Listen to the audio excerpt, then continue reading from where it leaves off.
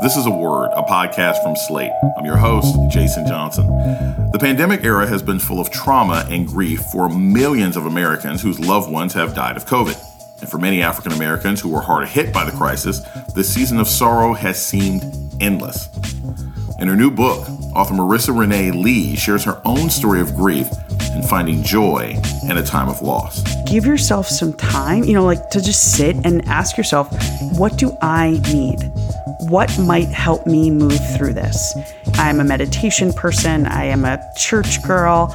I do therapy. I have my things that I know help me live with loss. The author of Grief is Love, coming up on A Word with me, Jason Johnson. Stay with us.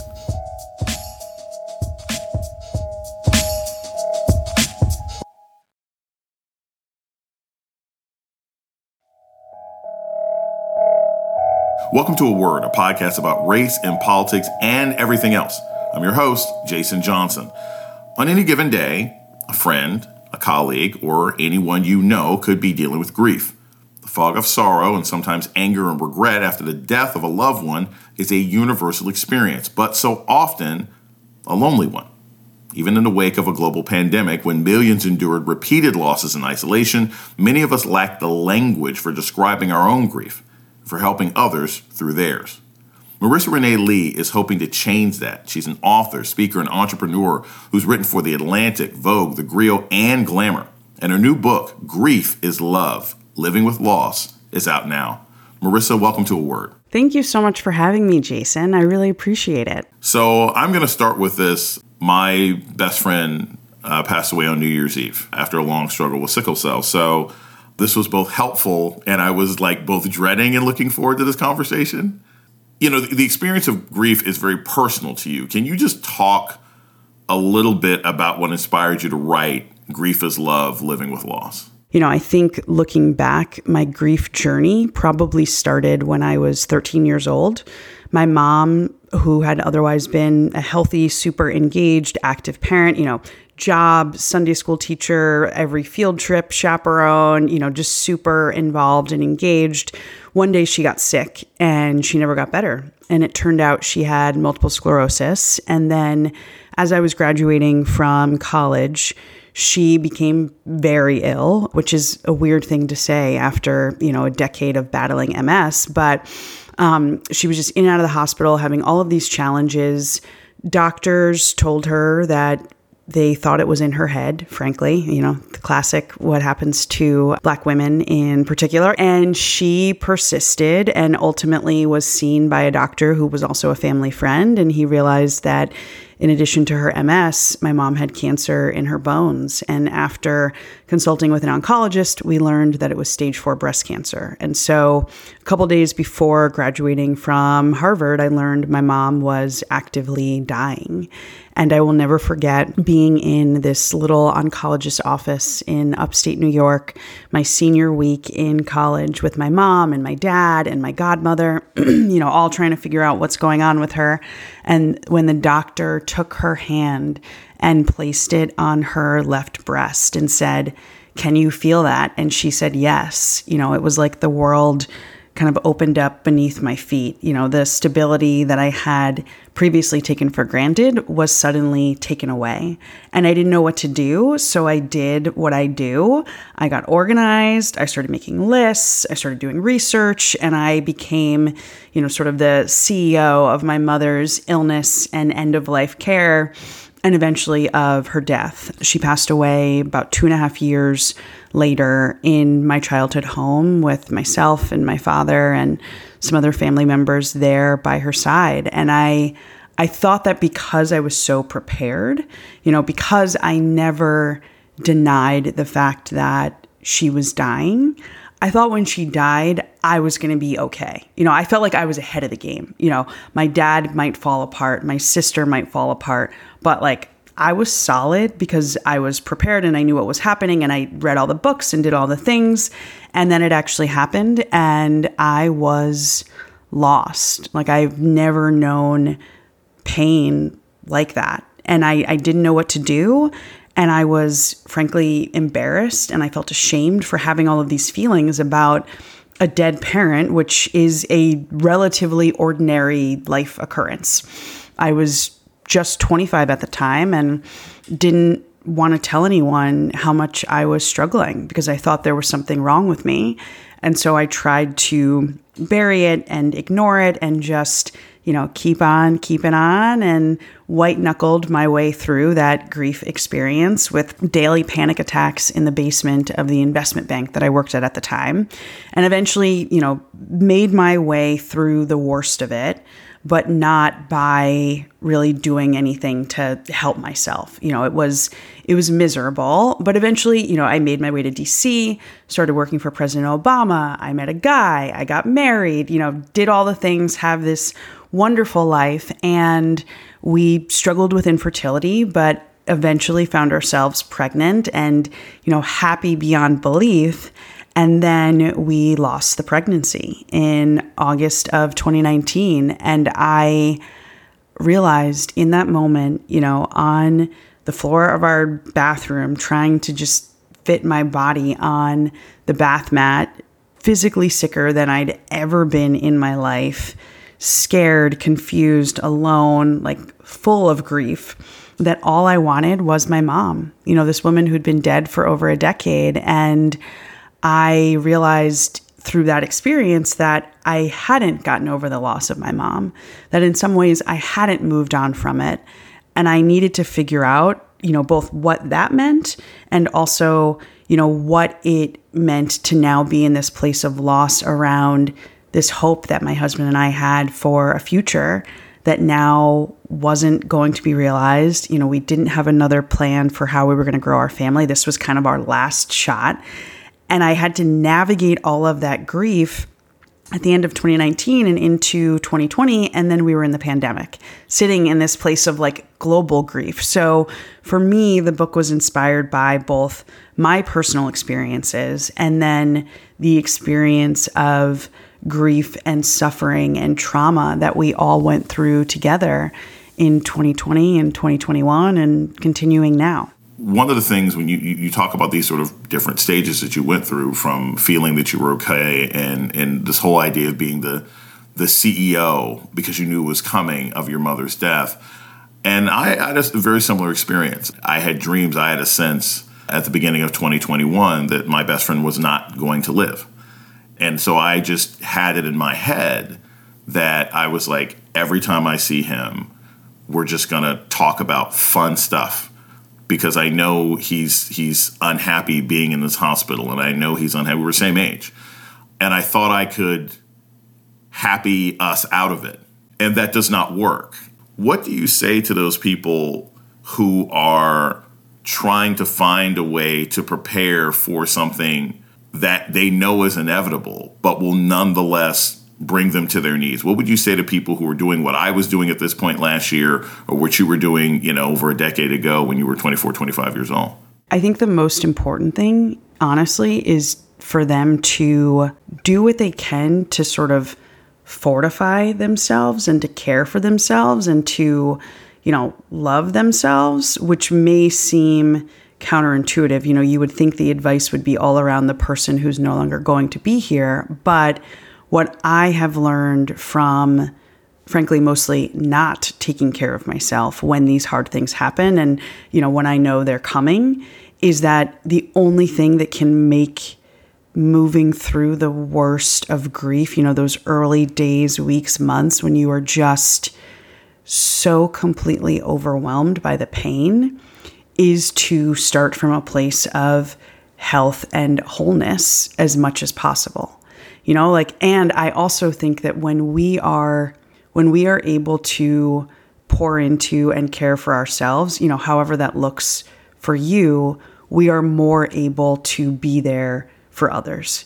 I think if I had taken the time out to really take care of Marissa, might I have been able to show up for my mother in a different way? I don't want to say better because, it is what it is, but might I have been able to show up for her in a way that was fuller and felt more comfortable to me sometimes? And I think yes.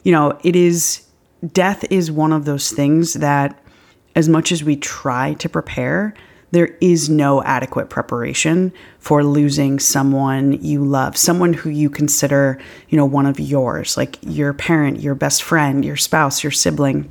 And so I think just being mindful of taking care of yourself so that you can really be present at the end and, be present for what comes next is really important. You talked about the 5 stages of grief, that we got that from Elizabeth Kubler-Ross. I did not know that the 5 stages of grief were written for the person dying. They were never actually written for the living. And you point out that we've now adopted this, that the living are supposed to go through those 5 stages of grief, even though that's not what the original intent was. Tell me a little bit about that and how that differs, how the 5 stages of grief, it wasn't written for us. It wasn't written for those of us who have to survive. It is honestly one of the worst games of telephone that I've ever heard of. When I uncovered that in my research, and, I was very fortunate in this book to work with a Harvard professor and bereavement expert, Dr. Christy Dankla. She opened up my eyes to so many things that helped me to recognize that while everyone's experience with grief is unique, there are some elements about how grief lands in the body and, grief's impact on the brain that are universal. But the first thing that she told me was, those 5 stages, they're not for us. And even in that context, she makes very clear that the stages are not something that are considered to be linear. So if someone is listening to this and they are, unfortunately dealing with the grief of, approaching their own end of life, know that those 5 stages, yes, they do apply to you, but this is not like the 12 steps program in AA or, the developmental milestones that I'm looking for in my 8-month-old baby.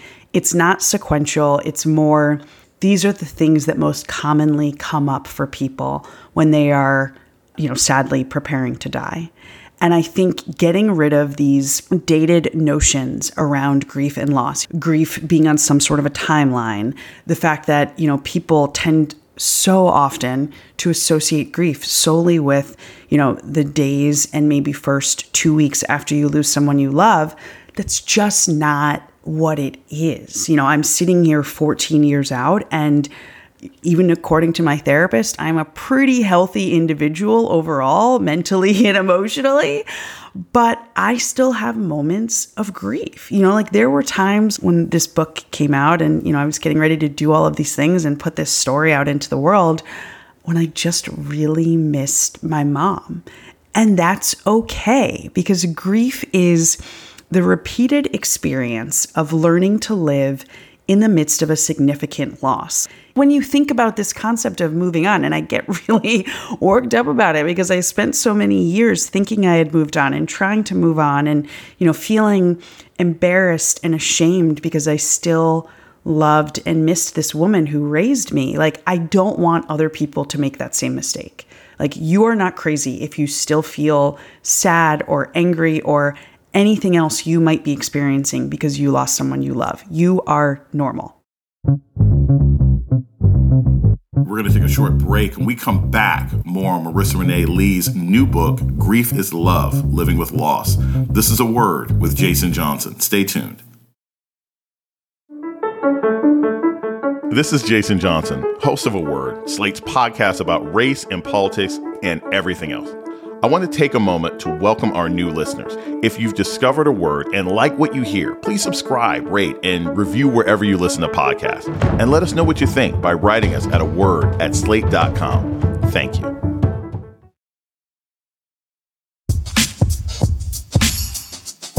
You're listening to A Word with Jason Johnson. Today we're talking with Marisa Renee Lee about her new book, Grief is Love, Living with Loss. Marisa, you have this sort of interesting concept in your book where you say that America is a grief-averse society. Here we are during a pandemic. What do you mean by America is grief-averse? In American culture, in American society, we love to pick ourselves up by our bootstraps, and that extends to our emotions as well. There is no real space given to pause, to reflect, to mourn, to celebrate the life of a loved one who's no longer here outside of, the funeral. Like beyond that, you are expected to just keep going. And I do think, the idea of continuing to move forward, even in like tiny ways and taking sort of cautious steps after you lose someone you love is right. Like we are still here. We do have to find a way to move forward, but we need to do that in a way that honors our humanity as well. And we don't leave space for that. The number of companies that have bereavement leave policies, it would shock you how rare it is. But in this country, we don't really value care. And we're seeing this in so many different ways. We saw it when all of these women were forced to leave the workforce in the midst of the pandemic because there's no social safety net. There's no backup plan. If something is happening in the world and your child can no longer go to daycare, you're still expected to work. We talk a lot about the care economy and, the need to provide more supports to people who are in jobs that take care of the rest of us, whether we're talking about daycare providers or, I think about my grandmother's like home health aide, like those types of positions, but like we don't actually do it. Like they aren't valued. We don't put any sort of premium on care. And because of that, and because of our inability to just let people be sad sometimes, we have a really hard time attacking grief in America. If you had the ear of the CDC, if you had the ear of this current administration, what would you suggest to them? I mean, Joe Biden gets a lot of credit for being good at talking about grief. He lost family, right? What would you tell them to tell America about the grieving that we're doing or that we're not being given the time to do during this pandemic? I really believe, and I think this, obviously I come from the Obama administration, so we know my political persuasion, but I think regardless of your politics, you have to respect President Biden's grief experiences and his ability to lead us through this time of grief based on the things that have happened in his life. I think that should sort of be baseline without question. And he needs to be talking about it more. I know from having worked in the Obama White House that there is a lot when you're in that building that you want to do and you can't do because being in the executive branch successfully means also being able to work with the other branches of government, right? And we know, I still live in the DC area, tons of dysfunction. Washington is a mess. Everyone says it. Everyone agrees with it, et cetera, et cetera. But what I also know from being there is real power in the presidency, in like the pulpit that he has, like in his ability to reach people and to galvanize people to do things differently, to think differently, to respond in a different way. And I am really eager to see him do that. We're going to take a short break. We come back more with Marisa Renee Lee about Black grief. Her new book, Grief is Love, Living with Loss, is out now. This is A Word with Jason Johnson. Stay tuned.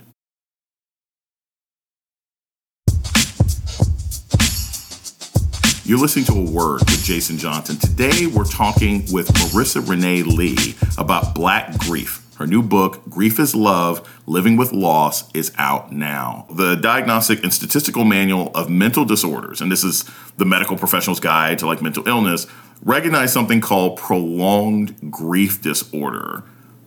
And there's like a debate as to whether that's a step forward or if we're just stigmatizing grief. Here we are talking about this idea of how this country isn't particularly sensitive to grief. What do you think of this idea of a medical diagnosis of prolonged grief disorder and what that might mean if we were to sort of mainstream that idea? There's a lot of hubbub in the grief space around this new diagnostic category. Here's what I will say, and keep in mind, I am generally described as an optimist. The DSM is controversial. This is the same body that said that homosexuality was a disease, 70 or so years ago.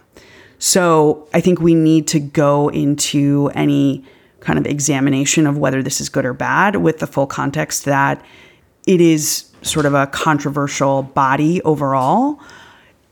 I think in a country that, as we've discussed, that is so committed to capitalism and white supremacy, I think that giving therapists, who I know from conversations with my own therapist, an opportunity to bill for something that people are dealing with, my hope is that this leads to more people being able to access the care that they need to move through their grief and heal from their losses, if it is, a prolonged grief situation.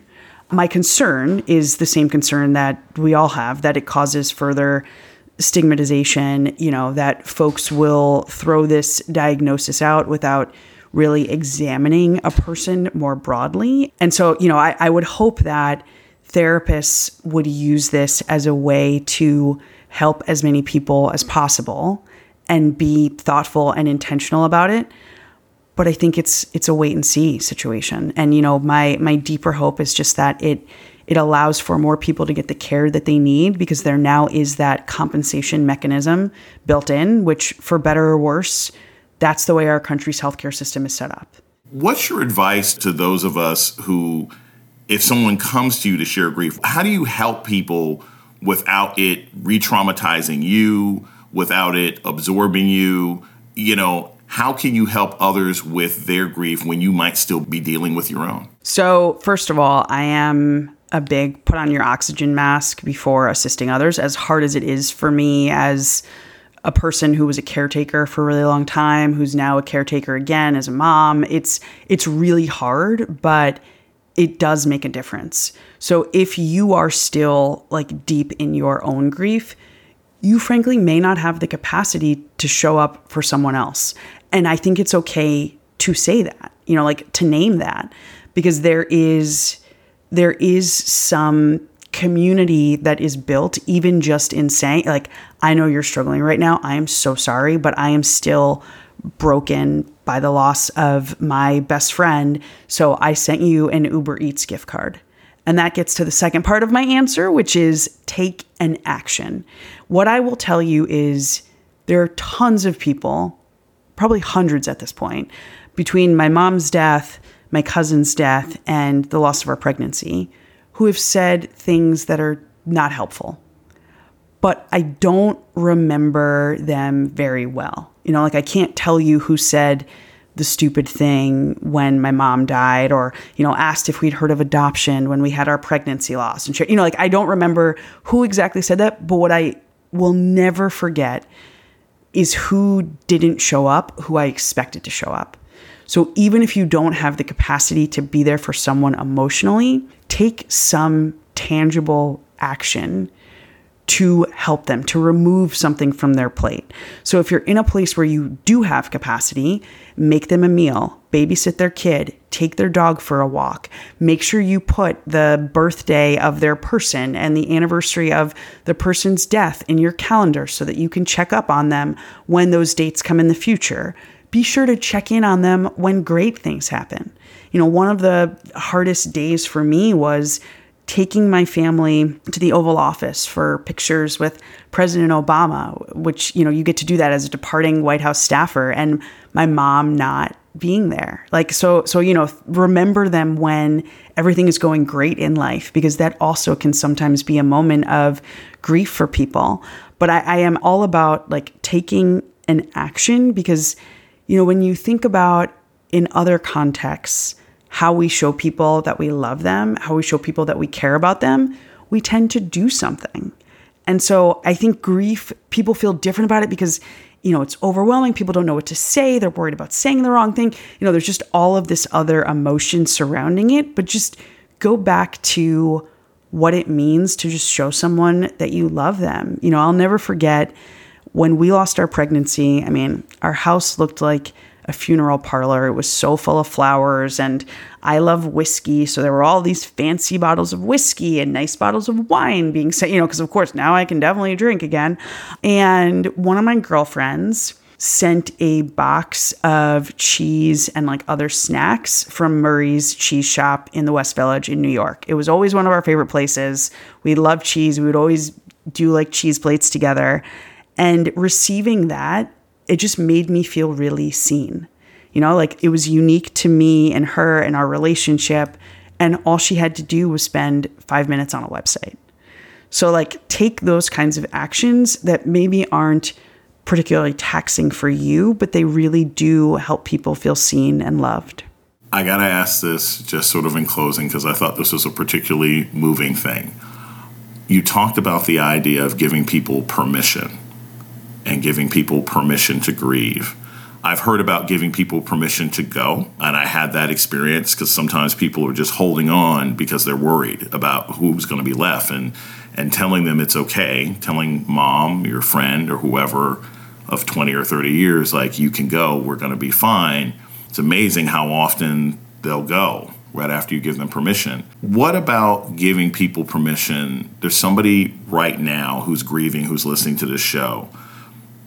How can others, or how can they give themselves permission to grieve? Just tell us a little bit as we close on that idea of giving yourself or giving others permission to grieve. When I sat down to write the final version of this book, I wanted to really think about what enables me to live a full life with, you know, my hot pink wall and my dog and my husband and my baby and vacations and cakes and rainbows and whatever, in the midst of still carrying, you know, this loss of my mother, who's so essential to who I am. And I realized that a big part of it, and I hope it's okay for me to say this the way I'm going to say it, but a big part of it was just not giving a fuck what other people thought about the fact that I still get sad sometimes, or I might feel angry, or, you know, feel some kind of way about this woman not being here.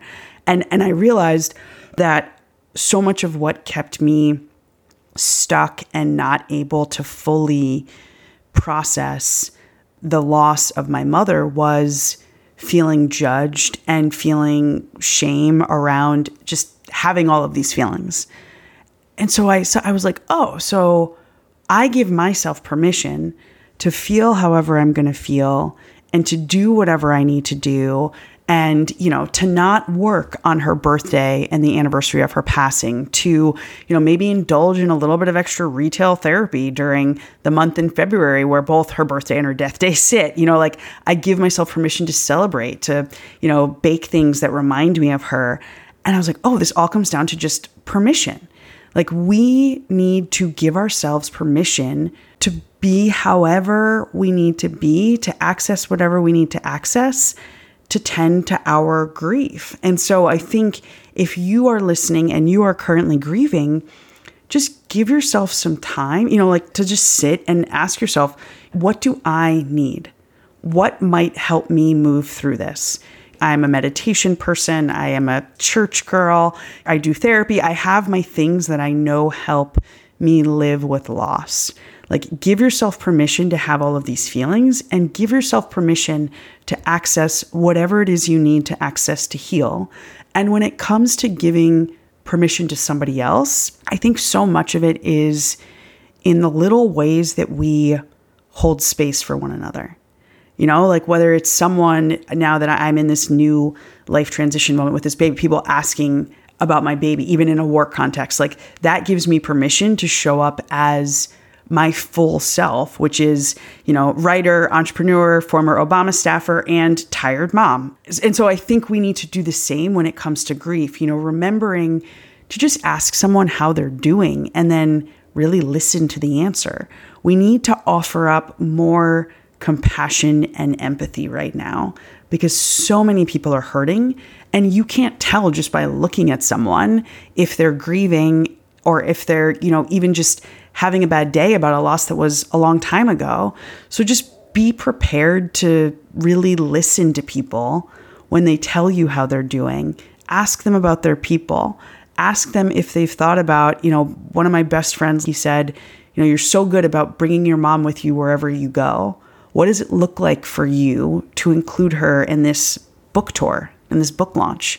I still haven't figured out an answer, but the question just, it made me feel seen, and it reminded me of my mom. And I love being reminded of my mom. And so I think that just giving people space, peace, and showing up in little ways in the sort of everyday kind of mundane parts of life is really important.